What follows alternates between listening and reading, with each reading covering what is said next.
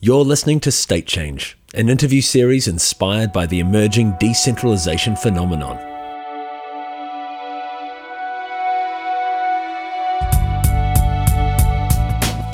Mark D'Agostino was head of blockchain research at Deloitte before joining the team at ConsenSys.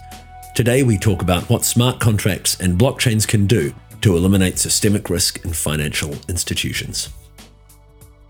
I joined Deloitte out of school into a program similar to GE's F&P, where I spent the first 2 years rotating between each of their different functions. Saw pretty much everything that a consulting and large accounting firm would do. I ended up choosing to go into advisory, which is basically like their risk analytics side, mainly in the banking security space. But I've worked on, life sciences clients, insurance, banking, a handful of retail. So I've seen a wide breadth of pretty much what consultants do. And I got really interested in this whole blockchain ecosystem in 2012, 2013, when I was working on Lehman's bankruptcy and seeing all the major inefficiencies at a large bank that had 65 interdependent systems that failed to talk to each other in any way, shape, or form.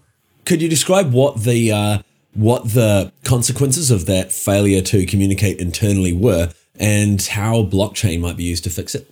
Maybe. It's a tough question. So with Lehman, you had LBIE, which is Lehman Brothers International Europe. They went under 9/12/08, and then Lehman Brothers International, which was the US branch, went under 9/19/08. Yet there were still transactions that were kind of going back and forth between them. There were a lot of fails on both sides.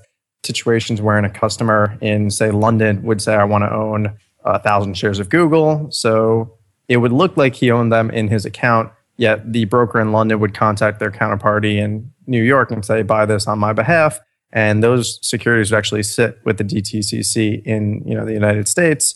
So when everyone went bankrupt, the guy in London thought he actually owned these shares, but legally speaking, they weren't sitting in his accounts. There was this huge intercompany fight between who owed who money.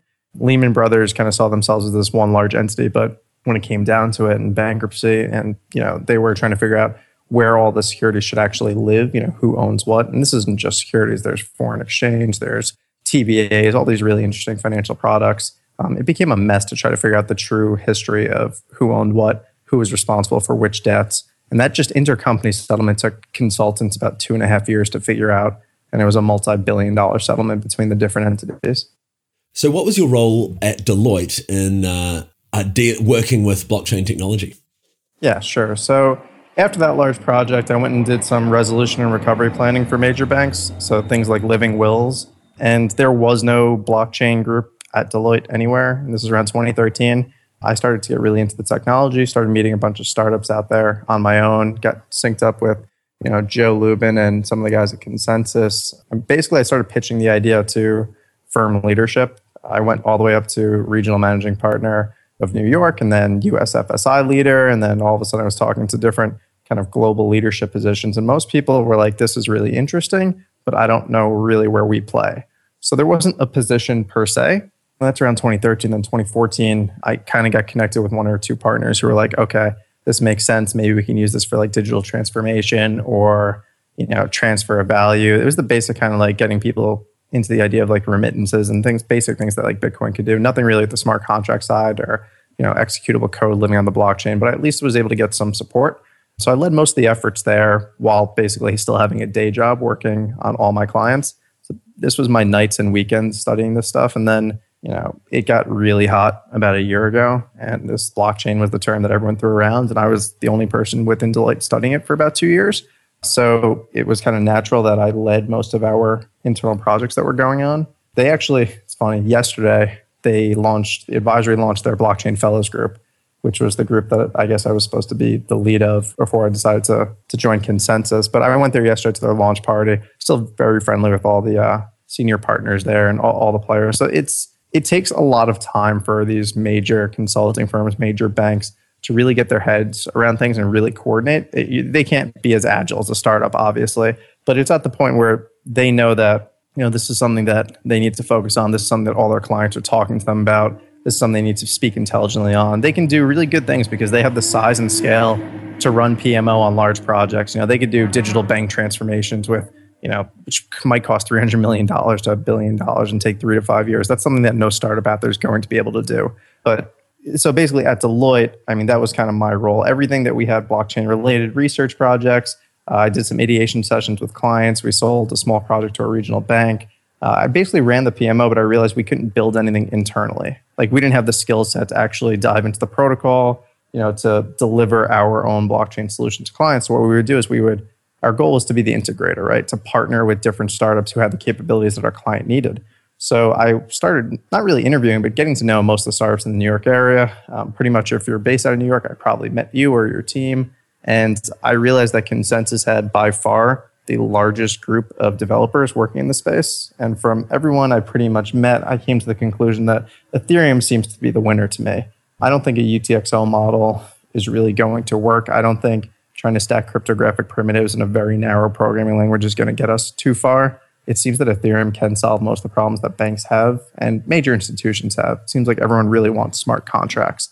So about 2 months ago now, I decided to go join join ConsenSys in the enterprise group, working alongside Andrew Keys, James Slazes, Igor and John Lilich, and Kishore Atreya. So going back to the internal communications problems at Lehman Brothers, how could do you see a solution with using blockchain or smart contracts to solve those internal communications problems that might have changed the way that had played out? Yeah, so it's not just internal communications. It's a bit about like risk, right? Like no bank right now has a real-time risk of their exposure across all different financial products. Individual like leaders within a specific vertical, they understand their risk and exposure to a specific financial product or a region or a commodity or something like that. But when you take like a bank on its whole, you can't actually gauge its systemic risk.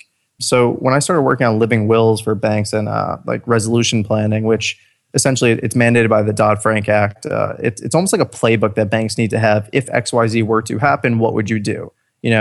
Are your contracts with these vendors still in place? Are you going to be able to perform these necessary components, to exist day to day? Like, how are you going to deal with a catastrophic event happening so that a Lehman won't have the same systemic risk it has now? So I started researching a lot about that. And basically, there's no good view of everything that's going on within an organization. There's great views within specific areas, but sharing of data that exists in independent databases is something that just doesn't work. And I think Vinay Gupta gave a really great talk, basically breaking down blockchains at the most fundamental level is the idea that you can now have databases that were built in silos, have the ability to interoperate. You have the ability to talk to each other. You get a full view of what's going on in the space. So one of the ideas that I pitched, and it's probably years out, but if you were able to tokenize all your different products within a bank and have that to be the truth, rather than, when things kind of are being moved from one entity to another across borders, across regions, there takes days, there's failures, there's, things that back office has to go ahead and clear out. And there's never really a true snapshot look of here's what's going on in our state. If everything existed in the same type of database structure like Ethereum where it can talk to each other, you'd be able to have that. You'd be able to know your true risk exposure to any type of product, any type of region, any type of potential risk out there. So that's kind of what got me really hooked on Ethereum, I think. So what are you working on at ConsenSys? Is there anything in the pipeline that you're willing to talk about? I love to talk about all the stuff we're doing, but I know, as you know, there's a lot that's under NDA. We announced one of our projects with John Hancock, Manulife. So we've been helping them out with KYC and onboarding of participants and pension funds into their system. That's a really good use case because like at most banks right now, a typical KYC, it'll touch 50 or 60 different people within the organization. And who actually signs off on something? Where does that current, KYC actually live? Did it go through all the appropriate checkpoints? There's emails that get sent that get lost. There's things that get tracked in spreadsheets that get corrupted and they get lost. There's a lot of redundant work that goes on. And it's not just for KYC. It's kind of across the board. So we're kind of building this system where there's like a canonical truth and handoff of, step by step. So you can see exactly who signed off at what time. It's all completely immutable. All the documents could exist in something like an IPFS. You include the hash and the blockchain. So there's some really cool stuff to be done with that. We've got a couple other interesting projects going on that I know one or two will probably be announced next week. We've got at least one major alliance that will be announced, I believe, next week during CoinDesk. So that should be exciting, or the ConsenSys 2016. So we've got a lot in the works. There's just not a whole ton I can talk about right now. Well, that's really interesting anyway. So where can people find out more about you and what you're working on, Mark? Do you have, are you on Twitter and all of that? Well, I recently joined Twitter because of the nagging from John Lulich telling me I should finally get on. It was hard at Deloitte because everything I was doing, I pretty much had to stay out of the limelight. I couldn't really discuss what was going on. We had to maintain a certain, how do I phrase this? A certain, not reputation in the market, but there's things we wanted to show the world we were doing. There's things that, we were just doing internally that we kind of had to keep to ourselves. So it was a lot more strict on the market messaging. So I didn't think a thing like Twitter was all that necessary at the time, but I find it's a really good way to kind of quickly communicate with people. So yeah, I'm trying to get on there now, trying to build that up a bit. You can find me on LinkedIn. Bio is on the Consensus team website. I think the best thing to understand kind of what we're doing, if you just go to the Consensus website and look at some of our spokes, our projects, those are the kinds of things we're trying to pull together and like group in core components to build out projects and decentralized applications that hopefully will change the way, society interacts with each other. We're trying to build a lot out for the public Ethereum blockchain as well as enterprise clients. Fantastic. That's perfect, Mark. I'll let you get back to whatever you're doing and see you in the office.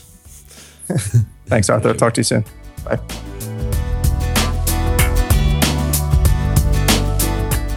Thanks for listening to State Change. Check out consensusmedia.net for more.